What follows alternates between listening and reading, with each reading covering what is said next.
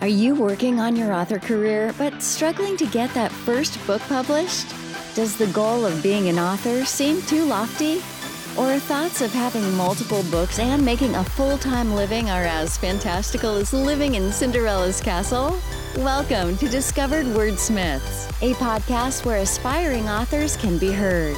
Join Stephen Schneider as he finds and talks to authors you may not know, but authors that have gotten their foot on the author career path. Hear what they've done to get there and where they want to go now. Settle back. It's time for a bit of inspiration and advice. Come listen to today's Discovered Wordsmith. All right. Well, everybody, welcome to Discovered Wordsmith second panel. I'm excited. I did one in the fall. I thought about this one and I kind of hesitated doing it because I was nervous that people wouldn't want to do it. And I was wrong. Everybody wanted to do it. It's great. So what I'd like to do for everybody listening, in case people are listening on the podcast instead of YouTube and watching our pretty faces, I want to go around. Everybody introduce yourself, your name, your writer name, if it's different, or if you only want to use one, that's fine. What style you like to write in, and maybe the last book or so that you wrote. So I'll go around and we'll just introduce ourselves. So Valerie, you're up. Had myself muted because I have dogs in here. Yes. Never know when they're going to go off. My name is Valerie Eson. I write women's fiction and memoir. I am a 3-Story Method editor, and I podcast at the Writer Craft podcast. I help authors by doing story diagnostics, so I can use a rubric and identify areas of the manuscript that need assistance. Nice. And the last book I wrote was a novel, The Scent of Apple Tea. Great. Thank you, Valerie. All right, Dave, you're up. Hi, my name is Dave Milbrandt. I write faith fiction, mostly mystery thriller. The last book I wrote was Fool's Luck, which actually picked up an award, which was kind of cool. Not nice there, but first book traditionally published. I've done self-publishing previous to that. So trying to get into the trad publishing track these days. Nice. Thanks, Dave. Catherese. My name's Catherese McKee, and I'm a 3-Story Method editor. That's a long thing to say. We need to find a way to shorten that, right, Valerie? I'm a YA speculative fiction author as well as an editor. I have a podcast, Writing Pursuits, and you find my business at writingpursuits.com. The last book I released was Martin's Anointed. Nice. Thank you. Mary. Hi, I'm Mary Elizabeth Jackson. I'm writing down y'all's podcast so I can check you out because I'm a live streamer. So, we're all kind of in the same world. I am a children's writer, middle grade writer, and moving into adult writing. Let's see, I'm also a ghostwriter, and I have recently released, we'll say recently, back in October, was the first middle grade reader that I've done. And it's an anti-bullying redemption book that's got educational tools in the background, in the back of it. Working on some projects right now. And I'm just adding songwriter to my bio. Super excited about that. Wrote it last summer with my co-writer buddy and my daughter, one of my daughters, and they just recorded this week. So I'm excited. Nice. Good job. Jessica. Hi, I'm Jessica Bertrand. I am one of the newbies on the block. I just released a book last July. It's called Uranium Downs. It's a YA mystery. Mystery is my beat, so we'll see where it goes from there. Nice. Thank you. Catherine. Hi, I'm Catherine Spader, and I'm fairly recently retired from a 20-plus year career as an editor, ghostwriter, and journalist. And now I have the great luck to be able to write fiction full time, which doesn't mean I'm making any money, but that's okay because my goal now is to find the love in it again and the joy and just enjoy it. I write dark fantasy and historical fiction. I'm kind of bridging over to other genres like horror and some experimental stuff just for fun. And my last book was called Mask of the Soul Eater. Nice. Thanks. Kim. Hi, I'm Kim K.S. Barton. and I write stories of love and adventure set in the Viking Age. My historical fiction trilogy was released last year. The first book is called Warrior and Weaver, and the series is the Norse Family Saga.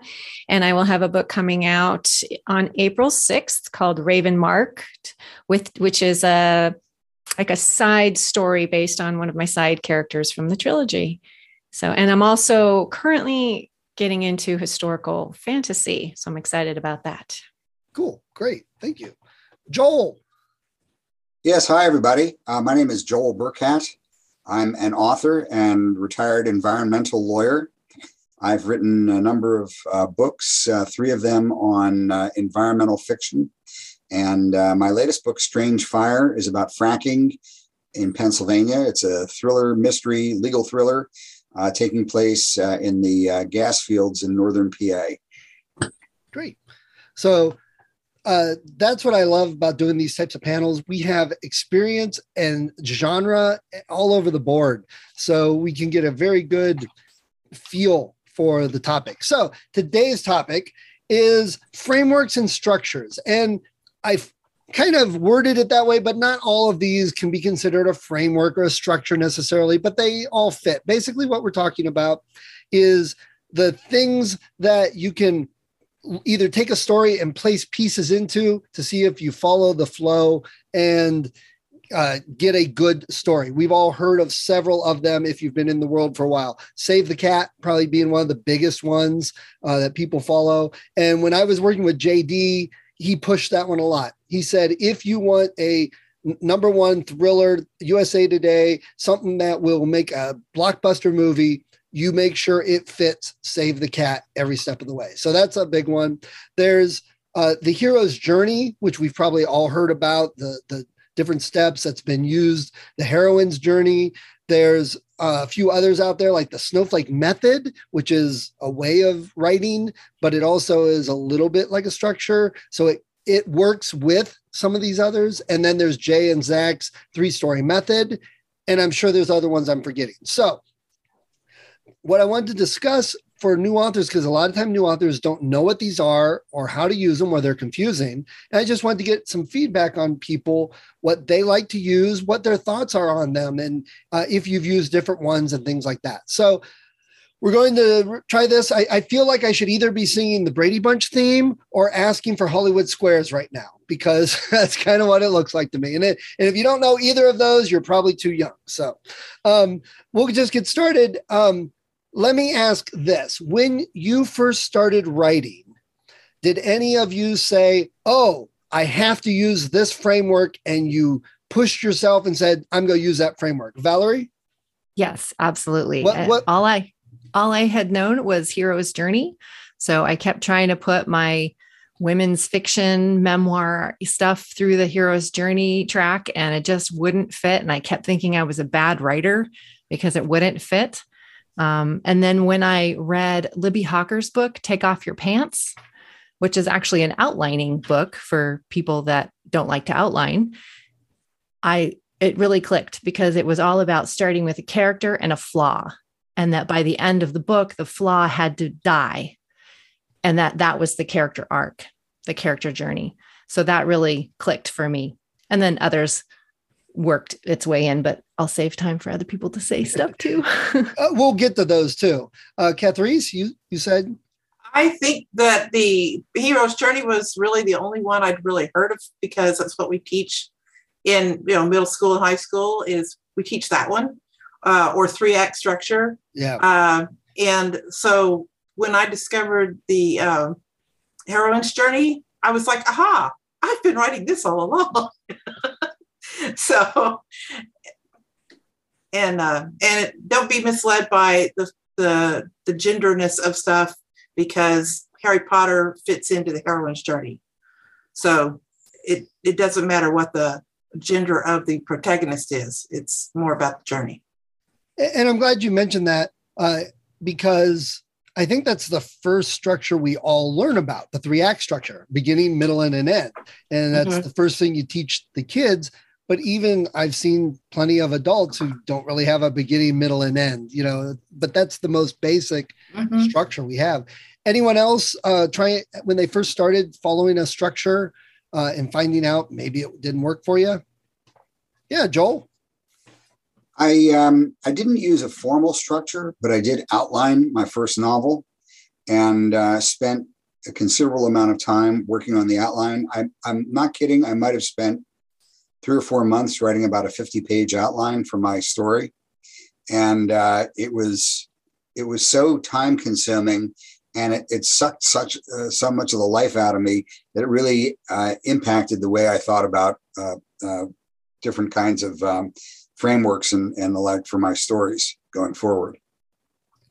Yeah, I agree. I've gone the other route, started with nothing and started outlining a little more. Dave, you had something? I did. Yeah. I didn't do outlining the first time around because I thought my story was brilliant, and I was absolutely wrong. My first novel. And so later on, I've started to do more of the outlining process. And my wife's a writer as well. And we were talking about one of her recent projects saying, hey, outlining would have helped out on that because she's much more organized than I am usually. But the outlining process helps me to know where I'm going. And it's just sort of bullet points that I'm driving through with the key themes I'm going to hit in each section I'm doing. I'm an old reporter as well. So that helps out. My writing partner that I do screenplays with, and I'm starting that off with, he's a save the cat kind of guy. And he's all about save the cat. This page, this transition needs to happen. And I'm at this point, I'm thinking, okay, I'll take his word for it because I'm not a screenwriter yet. I'm sort of diving into that. And I'm curious, to see how well that works, at least in the thematic version here, cinematic version, how that works for storytelling. So I'm kind of curious to see how that plays out, or if there are other methods that tend to work that are more beneficial. But yeah, I find that I need to do more outlining just because less of it, and I don't have a sense of where the story is headed to. Thanks, Dave. Kim. So I didn't do that with my first books with the structure. I just kind of went into them blindly and just wrote my trilogy. And then I discovered some story structure stuff with Story Grid and some other things. I already knew the hero's journey, but the problem was once I started second guessing myself with all the structure, it got me all balled up, and I had a hard time starting like the next book after that. But then when I read the heroine's journey, I realized I had followed the heroine's journey all along. I just hadn't known that I was doing that. So it's like I didn't start with anything, and then I tried to really kind of get my stories into some kind of formula, and then that didn't work either. And so then I kind of need to just kind of let them all percolate. And I'm glad you asked that, because it kind of leads into what a couple other people were saying. And the next step is that did anyone find that after they started writing, they discovered that they really were writing in a certain framework, or that you had been trying to do one? And I think a couple of people mentioned it, trying to do one framework and discovered that, oh, this other framework exists better. Anyone else have experiences like that? Catherine. Yeah. And, when I started writing as a teenager in the 70s, there wasn't any of this stuff around, or not much. There was maybe beginning, middle, end we learned in composition or something like that. But so I emulated the books that I liked. That was like about the best I could do, which was helpful. But then over the years, I've studied so many of the ones we've talked about, and I find that combining them and then combining them also with really well done books, and getting that influence as well, because a lot of great books don't follow any structure exactly 100% either. I find that's been the most helpful for me. Okay. Anyone else write for a while and discover these structures afterwards? Okay. Mary. Okay. The arrow is always far away from the mute button, unmute, So I started out as a children's writer. That's, how I got my first book being published, and then several books after that. And so there was no structure I used for it, because like the first one was just a complete download, when I was sitting there in a meditative state. And then from there, the children, because I've got a little one, the stories and the inspiration for it came very easily. And now I'm getting into things that need more structure. So I'm taking notes, okay, what you guys are talking about. because I'm getting into things that are a lot more detailed now. As a ghostwriter, and folks who ask questions, I always tell them, what is it you want to say in your book? Because definitely that's a place people have to get to. What are your points that you want to make in your book, especially the ones that are the memoirs or the, like I've got a doctor I'm writing for, he wants to put all his experience into a book. So, okay, let's come up with what exactly do you want to put in the book? What are your chapters going to be? And let's build it from there. So that's something that I use in that aspect, but I'm taking notes today. Thank you, Mary. Angela, welcome. Tell us real quick who you are, and just real quick, what we've talked a little bit, just when you first started writing, did you use any frameworks at the beginning, and have you changed since then? Hi, I'm Angela Haas, and I primarily writing space opera, but have a thriller working on the side, and always just focused on action and adventure. Well, Kathy knows because she was my writing coach. When I started, I had nothing.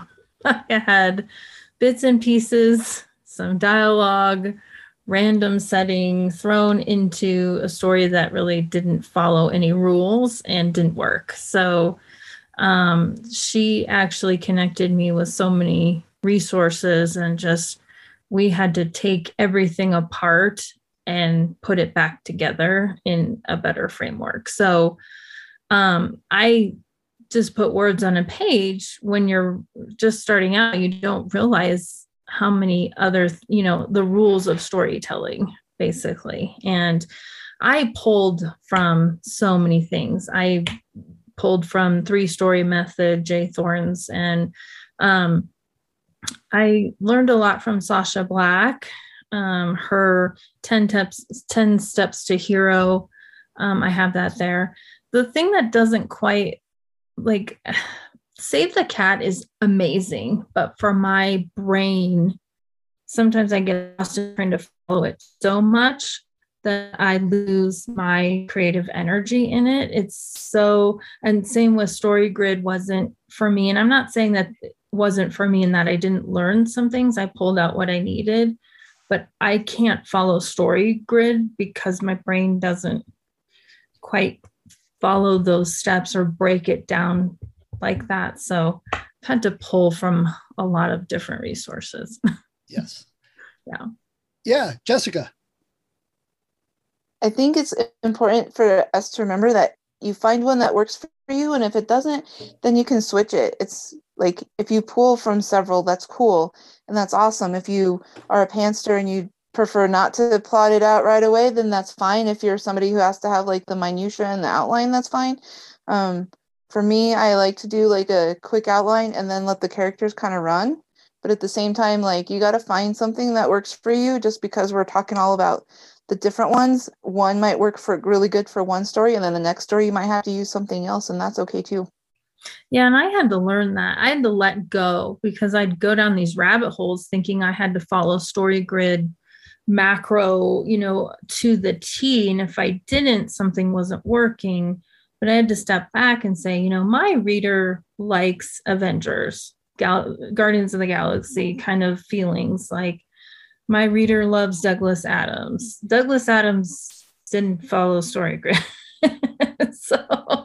And he inspired me. Like, he was my very first things that I started reading and I loved. So my reader's going to love the pacing, and someone's not going to be like, well, she didn't follow the Save the Cat beat in this scene. So some people will, and there's nothing wrong with that. Those things are amazing resources. It just didn't quite work. I had to just keep writing. Yep. And I think for me, and I hear this reflected, that I shouldn't have worried about it at the beginning. I should have just wrote. And then when I had some things written, then go and look at. Now, does anybody, because I've seen these used two different ways, StoryGrid especially, where they take one of these structures or frameworks, try and put their story into it, and then write it. But I know other people that will write their story and then take the framework and move things around and fudge it a little to fit in. Does anybody, which way do other people prefer if you do that at all? I do both. You do both, depending, or no? I sorry. Go ahead. No, go ahead. Explain that further. For instance, I will start with a character, give it a flaw, and then I plug in the 3-story method. So I'll come up with the global conflict and the global choice and the consequence. And then I will try to do that per act. And so then I've got my framework, and then I will write the book. So it's like a loose outline. Sometimes I'll go per scene, but usually it's just just by act. I'll have a conflict, a choice, and a consequence per act. And then I will write it. And then I will go through and see if I've hit all of them and beef up the areas that need beefing. Okay. Kathy.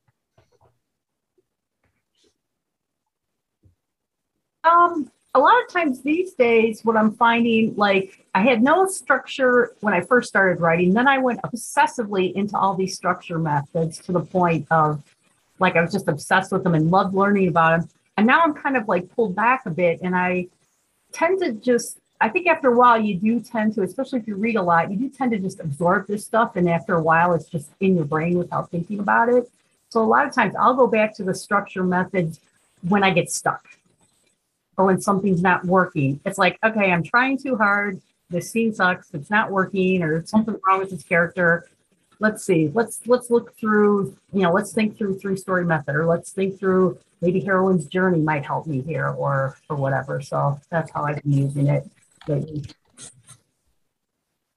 And again, it's the experience to allow you to use the tool properly is what I kind of take from what you just said. And I think others nod their head. Yeah, you have to have the experience. That's what I keep running into myself. Kim. I do it a little like Valerie. Like I'll plan some stuff up ahead, and then I will go back and I will look at certain things. Like, is there a strong choice? I'll use the 3-story method a lot on the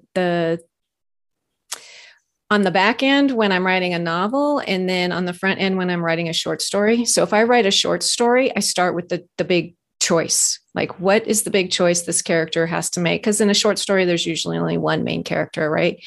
So I'll start with the choice, and then I'll go backwards. Okay, so what is the closest I can get to that? And that's where I'll start it. There'll be an inciting incident or something. But so there's a little bit on both ends, like kind of figuring out a few things like what, and there's also the idea of what genre you're writing in, what kind of a story you're writing, and what kind of the obligatory scenes and characters and moments or whatever you want to call them that you need to have. So if you're writing a romance, you have to include certain things or it's not a romance. So if you're writing a thriller, you need to have certain things. And so I'll think about those things at the beginning, but not too much. And then I'll go back and I'll go, okay, did I make sure to include, this big climactic moment with the bad guy in my thriller or something like that? So I do both. Agreed. Angela. Yeah, that's how StoryGrid helped me, is like when they lay out the obligatory scenes, that really helped me for what I was writing. And I was able to pull that. I'm a total pantser. I'm trying to work on being a plotter and trying to understand what that's like. But sometimes if I have inspiration, like I'll listen to music a lot, like a soundtrack, and that inspires me. And then I can kind of see the scene moving to the music, especially if it's an action scene. So like in this, what I'm working on now, I wrote 3 scenes in the climax in Act 3, like the final scenes. And I'm almost working backward because I'm like, okay, I know what happens. Now, how did they get there? Now I'm going here, and it'll all connect. And that's where I just have to write. Otherwise, I'll spend so much time overthinking and going down these rabbit holes. Then I go back and layer now, like, okay, what are the 3 C's? The 3-story method has helped me because it simplifies it. So I can get it to like choice, conflict, choice, consequence. Even if the consequence happens later, I can go back and layer that, making sure I have the obligatory scenes. And, that's how I pull, but total pantser. Thanks. Dave. Oh, you're muted. Let's try that again. Technology again. Let's Yes. see how it works. I think it helped me to have a background in journalism and writing. So I'm used to doing structure in my head. And so as I was writing, that was sort of putting that structure on the story. But I did the sort of pantsing thing for the first book and the first couple there. I started doing plotting where I'm just doing the outlining, and every scene then, because every plot point in line, like if you think of the 40 scenes kind of stuff from storyboarding from movies here, that becomes what I'm writing that day. I'm going to write that day. I'm going to sit there. I'm going to put in my music and do the soundtrack thing as well. Poldark was the last one that I used for my last book there. I don't know if that's more successful than others. Downton Abbey's been there too. And I just plays on a loop, and I'm just playing it as I'm going through and kind of writing there. And I don't recommend my methodology where I will sit and I'll spend a month. I'm a school teacher, so I'll take a month and I'll write a novel, first draft, and it's 8 hours a day, and it's painful and it's bad. It hurts everything and it's not healthy. But it's a way where I put a scene on a page, I write for, however many hours, and then I do another one the next day, and I just go through as quickly as I can to get a first draft done. So again, I don't know that it's the best way. I just know it's sort of the methodology that makes sense to me, as I'm sort of, the scene kind of goes where it's supposed to go. And the first outline obviously gets changed where things move around a little bit, things get added here or there, but it then becomes a more full story. And the last one, it seemed to be fairly robust, that it worked that way, that the characters developed and they grew out of them. But I'm moving away from the straight suspense stuff. I'm trying to dabble a little bit more in literary fiction type elements. So I'm trying to move more with character motivation and emotions and things like that are driving the character, as opposed to much more of the things blow up kind of stuff, or people get killed is usually what happens in my books. First book, I killed 28. Now it's usually I'm down to one person a book. So at least my murder count is down, I suppose. But I have other things that move the story along. And so that is, I'm trying to delve more into the character's emotions. And I think that's more sort of immersing in the character and marinating in the character and how the character moves and acts throughout that there. It looks back like it looks like a format I had. It looks like I followed the hero's journey or something like that. But no, it usually is not that intentional. I wish it were, I guess, and it'd be really cool for these kinds of shows. But I sort of go where the story goes and see where it leads me. Well, no, actually, that's probably really helpful too, because there's probably others out there going, oh my gosh, all these professional authors are using all these great frameworks and I'm not, I must suck. No, you really aren't. Not everybody does. Kim, you had something? Yeah, I just wanted to add something that I've not recently gotten into, because I have a background in like English and literature and stuff, but I really am getting into is fairy tale structure. So I think it's because I started going to historical fantasy, and and it was something that I kind of intuitively put in a lot of my books, like things would happen in threes, or there would be like, these number of brothers, and then this happened to them. And so now I'm reading more about fairy tale structure, which is kind of like, I don't know, sparking that fire again, like, oh, that's really cool. Someone so has to do a task, and then they have to fulfill that task to move on to something else, or there's curses. And, so I think we sometimes overlook how powerful fairy tales and those structures either can be, or how much they've like gotten into our psyches, that we've internalized them as writers. I don't know if anybody else does that, but stuff in my work often happens in 3s, 7s, 9s, 12s, all those kinds of numbers. So I think if any of you are musicians, that's a very good example, because if you take the 3 same chords, you can write tons of songs. If you have verse, chorus, bridge, chorus, if you take 3 chords with that structure and write songs, you'll have people loving it every time. But a lot of times I hear authors saying, oh, I don't want to use a structure. I want something new and unique. Well, people don't really want that, actually. That's something you learn. And the freedom, actually, I've found, comes from using one of these structures, because you don't have to think so hard. Sometimes it flows better. Anyone have, go ahead, Catrice. Well, I was going to say that most writers have been readers all their life. Some come to it late, but so we intrinsically know, kind of, we've soaked it into our psyche about what makes a good story. And a lot of times we're unconsciously following a pattern that we've heard, like the fairy tales that Kim mentioned.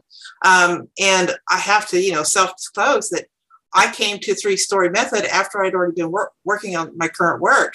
And so all I've done is use that as I go along to evaluate what I'm doing.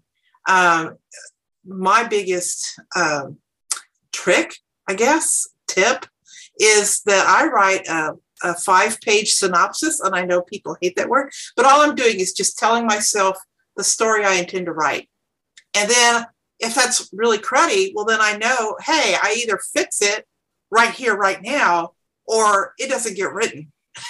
Right. So it saves me a lot of heartache in the long run.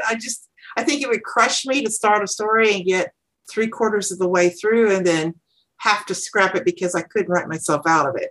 So there's that. Yep. So I like the frameworks, but I use them more of evaluation and fixing than I do as, I've got to tick every mark, as I go along. I just, that's not for me. So I don't actually plot, but I do synopsis. Nice. Thank you. Different styles, different folks. Joel. Yeah, I as I said before, my first novel, I wrote a very, very extensive outline that didn't follow any of the platforms.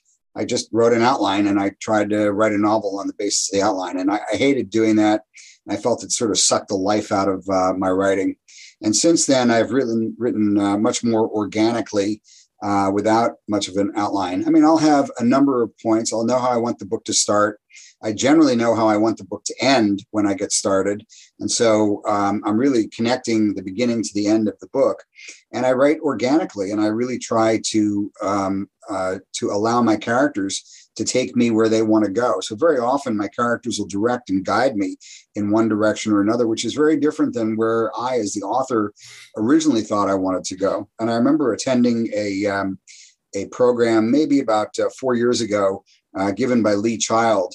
And regardless of what you think of thriller novels, you can't dismiss the fact that Child is one of the most successful authors of our days. And I've heard Stephen King say basically the same thing. Again, you may not like horror, but King is probably the most successful American author today. And what Lee Child said was the only thing he ever knows when he starts writing a novel is the first paragraph. And that after that, he has no idea where Jack Reacher is going to take him. So, there's that style, which I think allows for a lot of serendipity and a lot of unexpected twists and turns, things that you hadn't plotted out in advance. And, do we miss things along the way? Probably. Does the novel seem a little bit more lively? I think so, at least for me. And I'm not criticizing anybody else's writing style, but for me anyway, it feels a lot more lively when I do it organically. And organically is just a fancier way of saying pantser. But I'm betting you use some structure without even thinking about it, because you mentioned beginning and end. So obviously you have a middle. And oh, no, absolutely. Yeah. If you're writing mystery thrillers, there's some conflict or it wouldn't be a mystery thriller. So I'm betting you're using more of this. If we sat down and ripped apart, I bet we'd be able to place it into probably more than one framework. You can't see it right over there on my wall. I have a little thing that I made up. It just is one word. It says conflict. And it's just to remind me all the time that on every page, in every paragraph, if I can do it, and certainly on every page and every chapter, I've got to have conflict in the story. So even if it's just internal conflict or conflict between two characters, I try to incorporate that. So yeah, of course, there's a structure, and certainly one of the best things, and several people have mentioned this now, one of the best things that any writer can do, certainly any budding writer can do, is just read as much as you can, read in the genre that you love, read in other genres, and try to emulate the writers that you like and stay away from the ones that you don't like. Yeah. And I think for the 3-Story Method editors, I think Joel just kind of summarized 3-Story Method even more so than Jay and Zach. Conflict, you got conflict, you're good, because the consequence and the choice are going to come naturally from that. Dave, you had something? Yeah, I know that often we say we don't want to follow a method, but we sure like to see it in a book or a TV show that we're watching. And my wife and I watch a lot of British television and Commonwealth television, and we sit there and go, okay, there's the conflict. Here's the story arc, and we can see it played out there as writers. We're going like, okay, even like with the subtle conflict that's more quiet or more subdued, where they're smoldering or they're angry and it's not yelling or screaming. Okay, where is the conflict in the scene? Why are these two people doing these things? Because there has to be the conflict and resolution and so forth. So it's fun to see the structure of other creatives, even when you're not thinking about it. And then when I sit down with a book, I go, okay, well, I wanted to follow a certain pattern. I'm looking for a certain thing out of that book because I like that genre. I'm looking for a certain structure. So as much as I say, hey, if I don't want to write it, other people that are writing the books that I'm reading are following typically some kind of structure. So it's effective for them as a writer, and then for me as a reader. So it's helpful to look back and say, okay, maybe some of my stuff does the hero's journey, or it does one of the other formats there. And that's probably why it's successful, because it follows the patterns and hits the beats, like a beat sheet for a movie. It hits the beats people are looking for. Right. Yep. I'm going to come back to that in a moment. Kathy, you had something else? You're on mute. Yeah. I guess this comment is kind of for the listeners out here who you say you have just reader listeners, and for the newer writers or maybe some readers who are thinking about getting into writing, I would just caution too, once you start delving into the writing community and listening to podcasts, and you hear some very experienced, successful writers talking about using no structure whatsoever, be complete pantsers. Remember too that these people have story structure so ingrained in their psyche, and they're so experienced that they don't need to sit down with story grid laid out in front of them to remind them, or they've read so much or whatever. So I think it's worthwhile to take a look at some of these story structure methods and to see if something works for you. Read a lot and try and just, organically absorb what that writer is doing to create, a story. It's kind of woo, but, it kind of works actually. Especially if you're a pantser, read a lot, read a lot and just try and absorb it and try and do that when you write. So, that was just kind of my 2 cents for people too. Thank you. Kim. Yeah, it was something you said, Stephen, about people don't want to follow a formula or, a structure or framework or whatever you want to call it, because it wouldn't be original. But we have to all remember that what makes our books original isn't the framework, it's our own voice. It's our own story. I mean, there's other stories out there about Vikings. There's a bunch of them. What makes mine different is me. It's the story I chose to tell and how I tell it and my voice. So that's always something to remember if you're thinking, oh, I don't want to follow any kind of a framework, because that would just limit my creativity and it would just be like everybody else's. But what makes it yours is you. And then when Kathy was talking about pantsing and stuff, it reminded me. So I just got the proof copy for my book that's coming out in a couple of weeks. And I pantsed this book for the most part. And, there's like that big, midpoint shift that your, character's supposed to go through or whatever. And I happened to look at my book, and can you see? I pantsed this book. Here's the big midpoint shift. It literally happened in exactly the middle part of the book, and I hadn't even realized it. So there's, a lot of that stuff just sinks in, and you don't even realize you're doing it. Yep. Thanks, Kim. Angela. Well, and I want to say I'm living proof in that you have to follow something, because I truly had nothing and my story didn't work. As much as there were scenes I loved and things I believed in, I had to kill my darlings and follow the rules. There are some rules that, fall in line with reader expectation.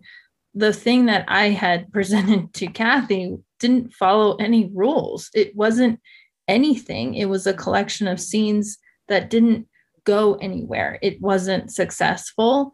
And I had to completely restart over almost and rewrite the entire thing. And I will say, as I'm writing book 2, now that I have all this knowledge, I'm not necessarily going into book 2 saying, okay, here's Save the Cat Beats, but I still have that knowledge of here's the rules. Here's what I know I can follow. And it's still organic. I'm still pantsing, but it's making my life so much easier to have that framework. Right. I've done the same thing. Dave. In my day job, I happen to be a teacher, and I sometimes have a chance to mentor students about how to write. And I'm helping this one student, and this student can tell you the entire backstory of all of her characters and all the things going on. She does fantasy stuff. We're talking, large. She can write a good 100,000-word book if she tries, but she'll talk for 45 minutes about character backstory and development. Like, oh, hold on, okay, good. How do we get this character doing something? Where are they going? What's going to be, I guess, the journey, or whatever terminology we're going to use? It's hilarious as I'm a government teacher, but I'm teaching because they know I'm an author. So let's talk about books. I'm like, okay, you need structure, but no. This head needs to go somewhere, because if it doesn't, it's going to be a great story in your head and no one's ever going to read it. And it's not a mean way to say it, but it's never going to get on the page that people are going to be able to process this stuff here. And the creativity is off the charts, but you've got to have that drive, or it's going to be just a bunch of pages or Post-it notes or files on a computer somewhere. And he said, man, I wish I'd written a book. I always wanted to write that book. I always wanted to get something done there that's going to be of some length of substance people are going to read. That was always my hope, but it never happened. You got to, butt in the chair, doing the work, and just getting the structure of some kind out there, because the story's got to go somewhere, and you got to take that journey, to use the word again. But it's just funny when Angela's talking about it, like the student just had none. There's no structure. Like, you need it. You need something to just get you going. You got to the car's got to go somewhere. You got to have gas in the cars. The cars got to be put together so you can drive down the road. You just can't have a dream to travel the open space there. You got to have a method or a vehicle to get through that. Yes. Kathy. Yeah, I would add to that. Everybody wants to be free and be able to just be creative and have fun. And I totally agree with that. And everybody's going to work with a different balance of plotting and pantsing, or discovery writing, as some people like to call it these days, which I totally agree with that, because I hate to take all discovery out of my writing. It takes all the fun out of it, right? Even though I am somewhat of a plotter. But I would also say that having some framework, some kind of structure, even if it's very minimal, some kind of restraint, forces you to become more creative. So in some ways, if you're following, let's say you're following, the typical romance obligatory scenes that are expected in a romance by readers. Well, some people find that very constraining, but on the other hand, it forces you to be even more creative to make it what readers want out of the romance, yet it's different and unique. So just having no boundaries whatsoever, sometimes people aren't as creative as they are when they're forced to keep their creativity within a certain boundary. Does that make sense? Yeah, absolutely. My favorite example of that is Mario from Mario Brothers, Nintendo. When they first created him, they didn't have enough pixels to make a full face. So they just gave him a big mustache so they wouldn't have to do the bottom half of the face. It's super iconic. So putting the little structure in and giving yourself something to work against sometimes really helps creativity. Anyone else on that before I move a little bit slightly? Okay. Me, has anyone else read or tried to work with the Snowflake method, which is one we haven't mentioned a whole lot? I read the book. It was recommended to me, and I was like, yeah, okay, I didn't get it all. But then I've been finding with my latest story that I'm doing exactly that. Basically, Snowflake method, what's great about it is it works with Hero's Journey, 3-Story, or any of those. It's not its own thing. It's a way of writing. So if you're a pantser, discovery writer, plotter, it helps that you define the core essentials and you build out from there. And that's where I'm at right now. I'm adding, believe it or not, a fantasy book at the end, but now is when I'm adding in a lot of the world building, a lot of the details of the world, coloring it. So that's another one that could be useful to anyone listening. How about this? I heard this mentioned. Does anybody else do this? I think a couple even mentioned it, that when you're watching movies that you're evaluating it for Hero's Journey or Save the Cat, and you're mentioning, and then you start doing things like, oh, well, this person's going to say this and they're going to do this. And you quit watching because, oh, I've got the movie figured out. And then your better half will hit you. Catherine? Actually, my beef is with the long series that I go through season 1 and I just sit there and I go, they don't know how it's going to end. I'm out. And I did that on Lost, drove my family crazy. They all watched it for several seasons. And sure enough, they didn't have an ending. I was like, see? Right. They just left you hanging. And so that's my big thing is you better know your ending. If you don't know anything else, know what you're going to do at the end. At least know where you want it to end up. Right. Agreed. Dave? A couple of thoughts there. Watching a current show in Canadian television, and they do the whole, flashback 3 hours earlier or 5 hours earlier. That actually takes up 1/3 of the show because I've clocked it. I'm going, okay, how long will this flashback, that go back to the scene that takes up 1/3 of the show? That's just the number because I've done it several times in this device here. And that's what the structure is. Another thought, talking about not knowing where a show's going. I've jumped into a new show that I'm, Netflix binging called Travelers. And I'm sitting there going, okay, it's 3 seasons. I'm in season 1. I don't know where this thing goes here. I'm kind of curious, like some of these other kind of mystery type shows like this here, like Manifested. I'm like going, do they know where the stuff's going? Or is it just going to be sort of an adventure and they expect you to go along for the ride? And if I can binge it, I can binge 5 episodes a day if I want to be that addicted. I can do that. But if I have every week where I'm doing, develop over an entire season or 2 or 3, I'm at a certain point where I'm wondering, okay, if it starts to go, we have brand new, great adventure that seems to be totally off the charts here, not planned, not scripted, just sort of random. I'm thinking, I don't know if I have enough headspace for 5 of these or 6 of these. I wanted to end organically. Okay, hey, you got 1 season. I'm good with that. Don't try to draw it over 4 seasons where it then gets into so many subplots or subpoints, it seems to have lost its original way. Yeah. And maybe it's my impatience. I don't know, but I get leery of wanting to invest in something if I'm afraid the payout's not going to be good enough. Agreed. There's too much to enjoy. Joel. All I can say to that is I've been writing seriously now, again, because I wrote when I was a lot younger, but I've been writing seriously now for about 15 or 16 years. And as I've been writing more and more seriously, and now I write full time, really 6 days a week, I find that I spend almost all of my time watching anything on television, analyzing every scene. And by the way, usually saying it out loud, my wife hates it because I'm analyzing every scene. Why are they doing this? Oh, look, they did this. You know why they're doing that? Because in the next scene, this is going to happen. Or look, there's conflict now between these two.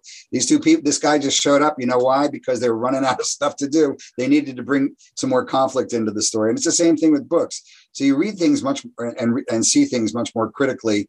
Sometimes it's good and sometimes it's not so good. And one thing's for certain, when you share it with your significant other, that's not so good because typically they just want to watch and enjoy. And you're messing it up for them. Right. I'm sure filmmakers do the same thing with the cuts and the scenes and all that. Anyone else? At least I'm married to a fellow writer, so we both know what we're looking for, and we're used to making the critique there. It's not, she's not mad at me. It's like she'll see the same thing too, or point something else out there. Why'd that happen? They never explained that point there. They sort of let it hang, and we didn't get to deal with that. Yeah. I was watching a movie last night. I'm not going to give the name, and it was kind of a mess. And I started looking at it, evaluating it with Save the Cat, and I'm like, well, that's why. Because they didn't do half this in any type of order and they skipped several things. It just wasn't there. And I'm like, that's, and my wife said, well, it was the special effects. They weren't just as good. I'm like, I don't care about that. That's fluff. If the story's not gathering me, I can overlook special effects, but Mary, did you have something? We want to know what the movie is. Well, I don't want them to come and hurt me. It was Van Helsing with Hugh Jackman, which I was like, oh man, we wanted to watch it, but Mary, did you have something? Yeah, I was just going to say, it really does suck when you invest yourself in a show and then there's a part you get to and they go, whoa, they brought that in and never told us what happened. Like they totally failed us. It was an epic fail and you're left hanging and then there's no more seasons, I was going to say, something to piggyback on Dave. I have an 18-year-old who's just finished her 133,000 word YA fantasy sci-fi, which I don't know where it's come from, but she's very, very creative too. She's an artist. She's a published illustrator already, but we are going back through right now before shopping for a literary agent for her and tightening up all the holes, making sure everything connects, rereading every single line over and over again. So she's getting some good training very young so that, either, she doesn't get the book thrown out and she can get a literary agent and a good publisher or a good deal, or, because she's got 5 for the series. But I think that's something sometimes when we're writing, we forget to do, is to close up those holes. We got to make sure we make sure everything circles back and we don't leave somebody hanging like some of these TV shows do for us, Right. Thank you. Kim. Actually, I have a question for everybody. So talking about TV series made me think of book series and, leaving threads hanging and not knowing the ending and stuff. Like, is there a particular structure framework that you think works best for writing a long series? Well, I'll jump right in, tell you that's one of the things I liked about Jay and Zach's 3-story method, because it will work if it's long, short, TV, movie, if it's romance, if it's fantasy, it works with all of it. And I think a lot of people, I've seen some of the reviews, people are like, this is garbage. It's too simple. But that's the beauty of it, is the simplicity allows it to fit and be flexible, but that's the core elements of what's needed. So I kind of laugh because I'm like, well, you could say that, and I'm going to bet you're not successful as a writer, because if you don't get what that core is, you're really missing that. And someone mentioned earlier, Joel, conflict, and that's kind of the basis of that. Kathy? Yeah, I totally agree with you on 3-story method, because I've tried a lot of different methods with a lot of different writers. And especially if you want to be a discovery writer, or you lean more toward the left, toward the discovery, or if you are a new writer, and it just, because of the simplicity of it, it kind of works for a lot of different kind of writers too. If you're a heavy plotter, it can work for you just as well that way, but it's so simple. And so, you can be very, very discovery and use this. You can be very, very new and not feel like you're overwhelmed with all this theory, that can be kind of overwhelming, that maybe even takes the fun out of things. So that's one of the reasons I mentioned before. I want to get the certification for editor, not necessarily to evaluate other people's stories, but to work with kids and their stories, because 3-story method, I think they can grasp to go with their beginning, middle, end learning. And I want to fit that in. Angie. I was just, Kim, with your question, the first thing I thought of, like, as a long series, was the TV show Blacklist, which to me started out really strong. And then, I think if you're writing a long series, which I am, there's the overarching, kind of in Avengers, the overarching thing that all the little stories are contributing to. But I think what happened with Blacklist is things never really resolved. They kept you would get to a point where something you would think, okay, finally, we're going to get to the end of this arc. And then there's some new twist that's you just think this is resolved. And then they throw something else into it. And I'm now we're going here again. And it's taking you into too many other things that you have to follow and keep track of. And I think they lost some of the simplicity by trying to create too many stories that don't resolve, that end on cliffhangers, that get convoluted, and this person finally decides to change, and then they go back to their old ways, then they change, and then they go back. And it's even though it's a long series, I think sometimes certain stories need to resolve and be done, instead of just keep churning in the water where you just feel exhausted more than entertained. Yeah. Oh, Mary, you got muted. What? Or everybody's saying sorry all the time. That's all you hear is seeing a story. Right. Yeah. And we mentioned my first story was kind of a meandering mess that I didn't really have any conflict, and it didn't have a good resolution. And I thought I was writing the great American novel and everybody was going to love it. And then my editor kind of ripped all of it apart. And when I read it and agreed with her, I realized yeah, you got to have some conflict. You got to have bad stuff. Nobody cares if everybody's just walking through a field of poppies all the time, unless they fall asleep and the flying monkeys get them. But that's, still conflict. So Dave, you had something? Yes. One of the things that I tend to like about some TV shows from other countries is they tend to have shorter seasons, and the idea that the story arc is going to go over a 6-episode period as opposed to say 22 or 13 or something like that. They tend to be more condensed, so they tend to close up more succinctly. And talking about series that have tended to sort of stray from the pathway, I was a fan of A Million Little Things. I mean, I was sucked into it, love story. Okay, they're my age group, so it's This Is Us, but for the older generation a little bit. At least some of the characters there.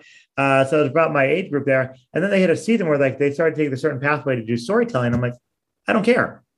They started getting into some stuff away from the characters and much more about external issues.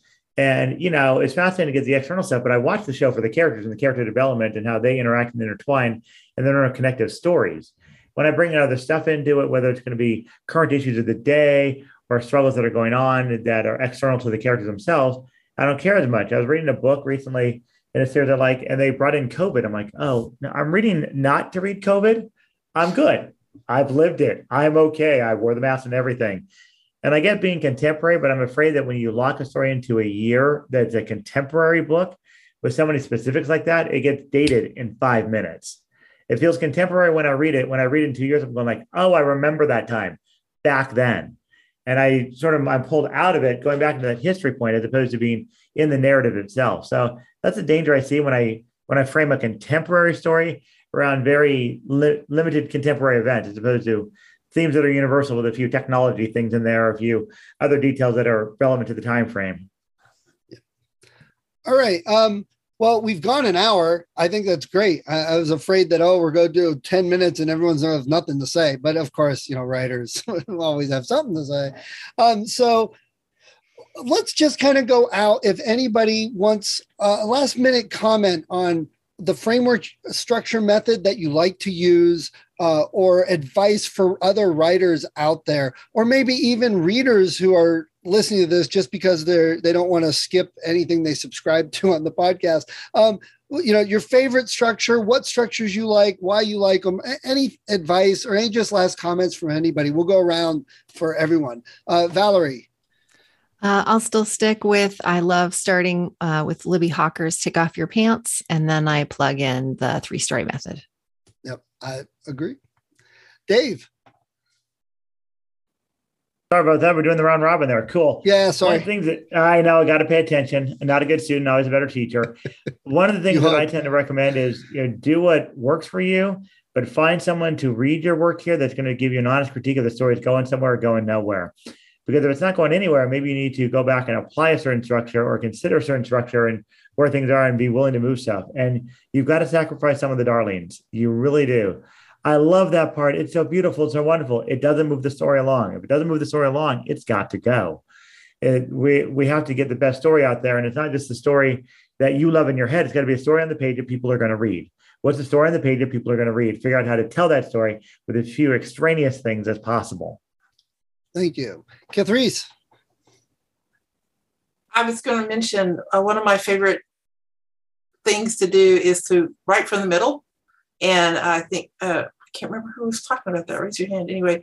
It was Kim, wasn't it? You were saying your book had unintentionally done the turn point in the middle. Was that moment where you have the mirror moment, as James Scott Bell would say, and you go from reactive to proactive. You confront the lie you believe, whatever it is, and take action. And so sometimes if you're having trouble with that muddle in the middle, that's the thing to do, is figure out what that moment is when your main character goes from one thing to another. So makes that change. Great. Thanks. Mary. Yes. And I know this is something that, we all think about, but it's to just write. Don't wait. Anybody who's new out there, you can't wait for that cabin in the woods or the sitting on the beach in your cottage. I mean, listen, I've learned to write in the car rider line at practices with the music on and my kids doing stuff. And I'm sitting here doing this, put my headphones on or whatever. You just got to do it. You got to get it out of here, wherever it's sitting, and just get it out. And a literary agent told me once, write your first chapter, throw it out and start all over again, because you'll just get all your bleh out. And then you'll go back and put the parts together that are much better. So that's what I would say. Great. Thanks. Jessica. For things that get stuck, every once in a while, I get stuck too. And I'm like, what do I do? And then all of a sudden, like, you add the conflict, like Joel's been talking about. Something has to happen, external, internal, something happens. And then it kind of gives you a whole new avenue. And then toward the end, you have to, well, I don't know. You don't have to, I guess, but I like to always try to get them to re-meet that thing that they started doing that they needed to change from, and see if they grew from it. Great. Thank you. Kathy. Yeah, I have to agree with Mary a lot, because I did spend 4 years in a cabin in the woods in the middle of nowhere thinking I was going to write a novel. And I didn't write anything fiction in that time, nothing. I didn't get my book out until after I moved back and joined a writer community and got the inspiration and the support and the exchange of ideas and the fun of being together with other writers, whether you're in person or like on Zoom like this, is really what is going to help you, despite what a lot of people think that it's this isolated, activity. It really isn't. So I would say, yeah, get involved, join a writer community of some kind, listen to podcasts, and make sure and read too. Yep. Thank you. Kim, sorry. Yeah, read. And really, when you're doing that, when you're reading or watching or whatever, really pay attention to what speaks to you. Like whatever you really love, is what you should be doing. And if you're looking at different structures, like you think you want to try something, also think about that too. So like, I love stories about families, found families, cool sidekicks, all that kind of stuff. And I just naturally was drawn to the heroine's journey before I even read the book about the heroine's journey. The hero's journey didn't appeal to me as much because it was more for a loner and going out in the world. And so as you're reading and as you're watching stuff, just really, and when you're writing too, just really pay attention to really lights up your brain and your creativity, and then, follow that. Great. Thank you. Joel. Yeah, basically what everybody's been saying, read as much as you can, write, sit down and just write. What I do is I start out and I think to myself about what the beginning, middle, and end of the story is going to be. I make sure that on every page there's some conflict of some kind, whether it's internal or external. I try to put cliffhangers all the way through my book, and especially at the end of chapters. I want people, when they get to the end of a chapter, want to turn and read the next one. I want them to be saying at 1:00 in the morning, "Damn you, Burkhardt, I've got to read another chapter. Damn you, I'm going to read another chapter." And finally, just remind everybody, because I know everybody here is probably familiar with it, Annie Lamott's great book, Bird by Bird, in which she said, don't worry about your first draft. It's going to be shit and no one will ever read it. So for those budding writers out there, just write and don't worry about what it looks like. Just get it down on paper. Somebody else has already said it. You're going to just throw it out anyway, but just get it down on paper. That's the most important thing you can do. Yep. Thanks, Joel. Angela. So for me, because I'm still the newbie in the group, but what helped me finally get from the story that was awful to something that's being published was I had to figure out what the expectations, what are the reader expectations, what are the obligatory scenes, what are the tropes that you have to have, and then put your own spin on it. I had to join a writer's community. Without all of you, and Kathy was my writing coach, and just being in a community where you're not alone, where you can actually talk about writing without someone like saying, okay, I'm good. Let's talk about something else. That's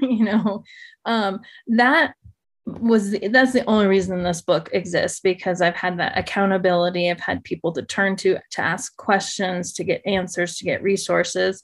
I also love Savannah Gilbo. She's a writer, but she also is a coach and an editor. And I love her podcast because she talks about, the 5 scenes every action novel has to have. And she just goes right into it and she just goes down the list. And for me, that was great to take notes from. And then just write. I have a routine and I shut everything else out. And even if I write a word or 3 scenes, I'm still following that routine and showing up for myself to get it done. Yep.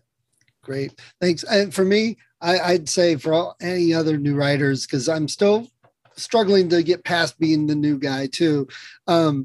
Don't worry about methods and structures, and don't worry so much about the craft, each sentence and the periods, and just write a story, put it down, write another story, write a whole novel, write 10 short stories that go with it, write 10 that don't go with it, write anything that comes to your mind every day, write. And then once you have all that experience under your belt, everything else makes a lot more sense. And you'll find that you can be much better than you would have thought. Dave, last word? A little bit of encouragement. I had one short story I wrote that was so horrifying, I had to put it in a drawer for a year. I turned it into a book. I put it in a drawer. I chopped the darn thing up and put it into a couple of different novels. And so throw nothing away. Everything may have some life somewhere, and find a support group that will help you out there. We are crazy, weird, strange people. We need other crazy, weird, strange people along the journey, or otherwise we're going to give up on the journey. Yep. Great. All right, folks. Thanks a lot. You're all great help with this. And I appreciate you taking some time out of the beautiful afternoon, at least here in Ohio, to talk and be on the podcast. So, everybody, we wish everyone luck. And for anyone listening, go find some good books to read or to write the next good book. So thanks, everyone. Thanks. Bye. Thank you. Bye. Thank you. Thanks. Thank you for listening to Discovered Wordsmiths. Come back next week and listen to another author discuss the road they've traveled, and maybe sometime in the near future, it might be you.